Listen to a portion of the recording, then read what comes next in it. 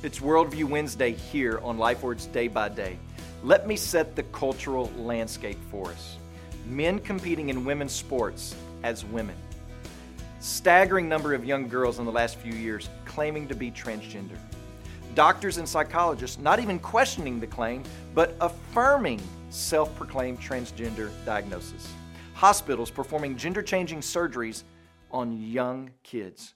What world are we living in?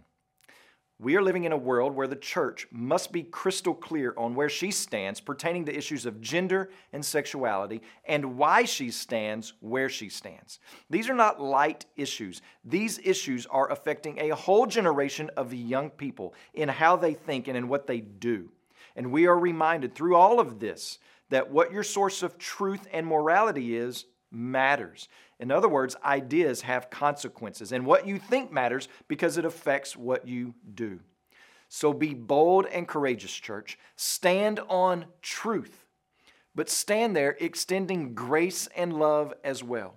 There will be a whole generation who will be asking the fundamental questions of life and truth in the coming years after they experience the fallout of living in this cultural malaise that they're in right now because of a lack of discernment from parents, doctors, and schools. So church, stand on truth and extend grace.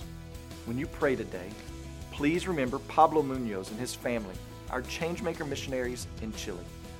And also remember the Khmer Rouge Life Word broadcast that's heard in Tanzania, Congo, and Niger.